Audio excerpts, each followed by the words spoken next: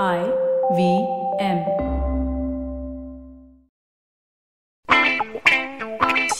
News Kids on the Block. We bring to you stories that top the nation's papers. Fresh from the IVM and Ascend International School desk. Hi, I'm Kavya. I'm Anya. And I'm Trivin. And welcome to this episode of News Kids on the Block. I don't know about you, but I'm feeling 22. This is our 22nd episode. And that was really good. Thanks, guys. That was so good. slick. I loved it.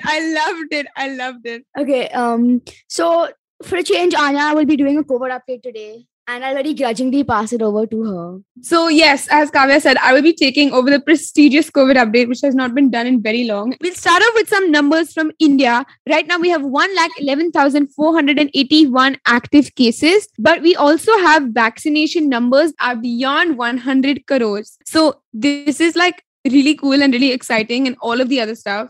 But that being said, the third wave looks like it's just around the corner as protests in Europe have been breaking out regarding the amplified curbs that the governments have put in place, specifically in Vienna, Rome, Amsterdam, and Brussels. People have literally been on the streets protesting because now everyone has been forced to work from home and anything that's considered a non-essential shop has closed. The Austrian Chancellor Alexander Schallenberg has said that the lockdown would run for a maximum of 20 days, but everyone else seems to think that that's pretty doubtful. A lot of people have called this a protest for freedom because of just how, I guess, toxic COVID restrictions can be. People, and these are countries that are in cities that have hit like their fourth and fifth waves already. That being said, a recent Times of India article quotes epidemiologist Raman Gangakhedkar, who's part of the WHO's 26-member team to examine the origins of pathogens such as the SARS-CoV-2. He says that the threat of a third wave, which was expected to be more severe, seems to have receded in India. If at all the third wave occurs, we are more likely to have only minor spikes in cases among the vulnerable and unvaccinated individuals. So I think it's really important to stay vigilant. And, it's really great to see things opening up, like going back to school, for example. But the third wave is still a very, very strongly looming possibility. And I would hate to see our country go into lockdown again and for us to deal with it, especially given the situations in Europe right now. Yeah, Anya, I think it's really frustrating for the protesters. To an extent, I can see where they're coming from because they've just been going back to normal, going to work, going to school, meeting their friends, and the fact that they have to go through the entire lockdown again, I can't imagine how frustrating that is. But at the same time, I do think it's important that the government does whatever is best for the country, whatever is safest for the country, and whatever will keep their citizens safest. With that, we will be moving on to our next story for today, which is updating you on the Delhi smog. So last week, I had talked about this previously, that Delhi were forced into a semi-lockdown of sorts due to rising air pollution levels in the city. The Delhi government said that schools, colleges and educational institutions in the national capital will reopen from Monday, the 29th of November, will be allowed to reopen on Monday, the 29th of November. And electric trucks carrying non-essential items will be allowed in Delhi from November 27th. And the ban on entry of diesel and petrol trucks carrying non-essential items will still be continued until the 3rd of December. This is because they are in combating a really serious situation, facing toxic levels of air pollution at the moment. It's shown just how far the Delhi government have let their situation go because, it's not always been like this. It's the causes of this I mentioned early in last episode. Go check that out on News Kids on the Block. And with that short update, we will be taking a little break.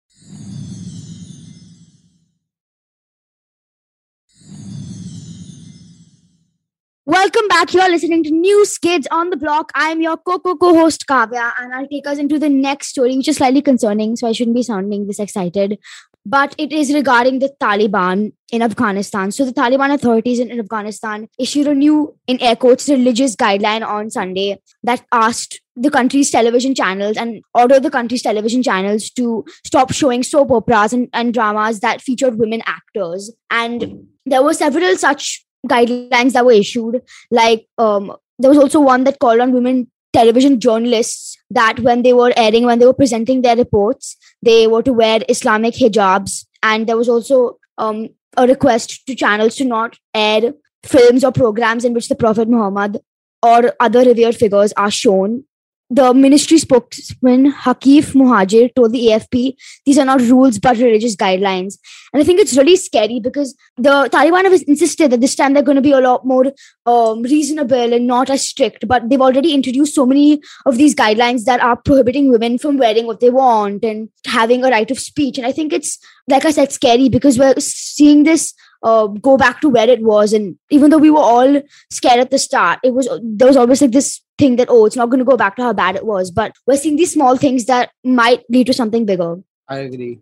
And our next story is coming out of Sudamerica, which is South America in Spanish. It's coming out of Brazil, which is my friend Siddharth's favorite country. He asked me to shout him out in today's episode. So I said, and what the news coming out is from the Amazon rainforest. As it has hit the highest level. The deforestation in the rainforest has hit its highest level in over 15 years, official data has shown.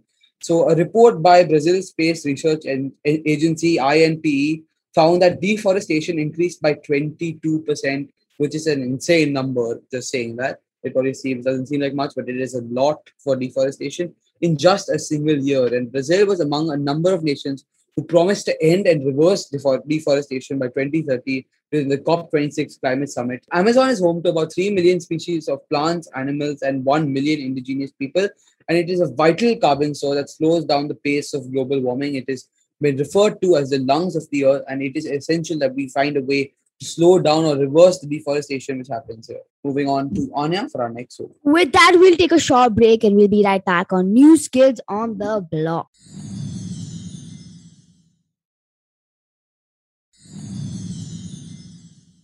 Welcome back to News Kids on the Block, where we bring to you all your top news updates. I'm your co-host Anya.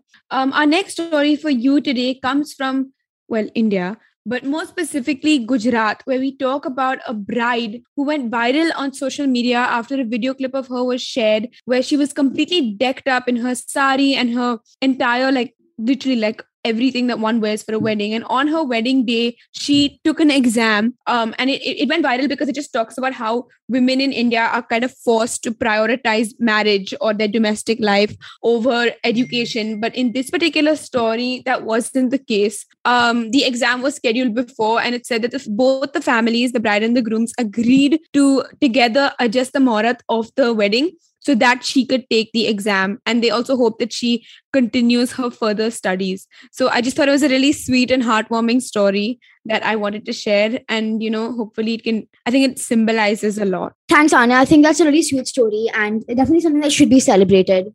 I will take us into the next story, which is about the Swachh Sarvekshan of 2021. The Swachh Sarvekshan is basically a survey that's conducted every year. It's conducted by the Ministry of Housing and Urban Affairs every year. And it basically ranks the cleanliness and the sanitation of different cities in the country. And this year, Mumbai slipped to 37th from 35th. And this is out of 48 cities in the country. And I think this is obviously not a great spot to be on. But because I feel like because we were so busy fighting COVID and we had bigger priorities, it was something that we just let slip down. And I think this next year, it's important to make sure that it becomes a really big priority again. But Navi Mumbai bagged the cleanest big city award in the country by achieving the first rank in the category of 10 to 40 lakh population. And it also became the second best performing city in India, for which the Civic Corporation, NMMC, got a rupees 6 crore award. Maharashtra ranked second in the category of states with more than 100 urban local bodies.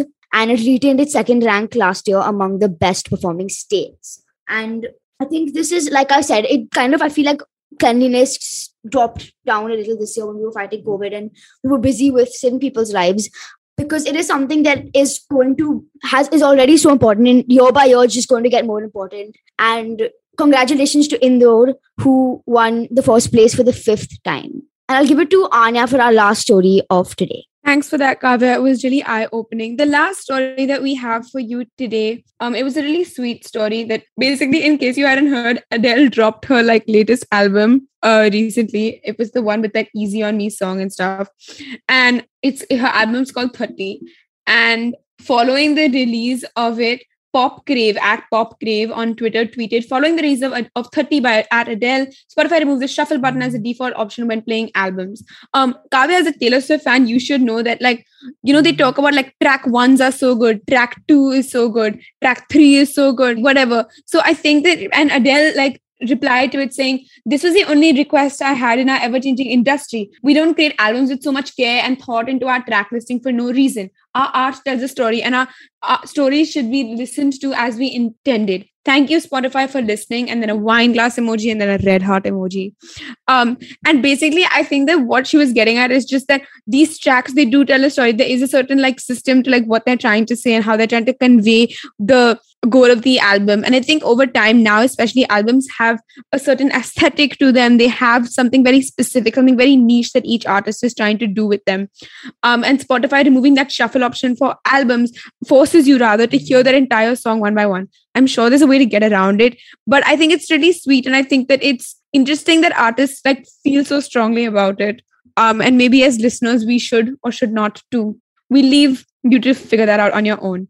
Yeah, thank you guys so much for listening to this episode of News Kids on the Block. Don't forget to tune in to us every Friday for our fresh take on the news from across the globe. If you like this podcast, don't forget to check out other podcasts on the IVM network. You can listen to us on the IVM Podcast app or ivmpodcast.com. You can also follow us on our social media. We are at IVM Podcast on Twitter and Instagram. We'll see you next week. But till then, do share this episode with your folks. Stay safe and don't forget to do your homework.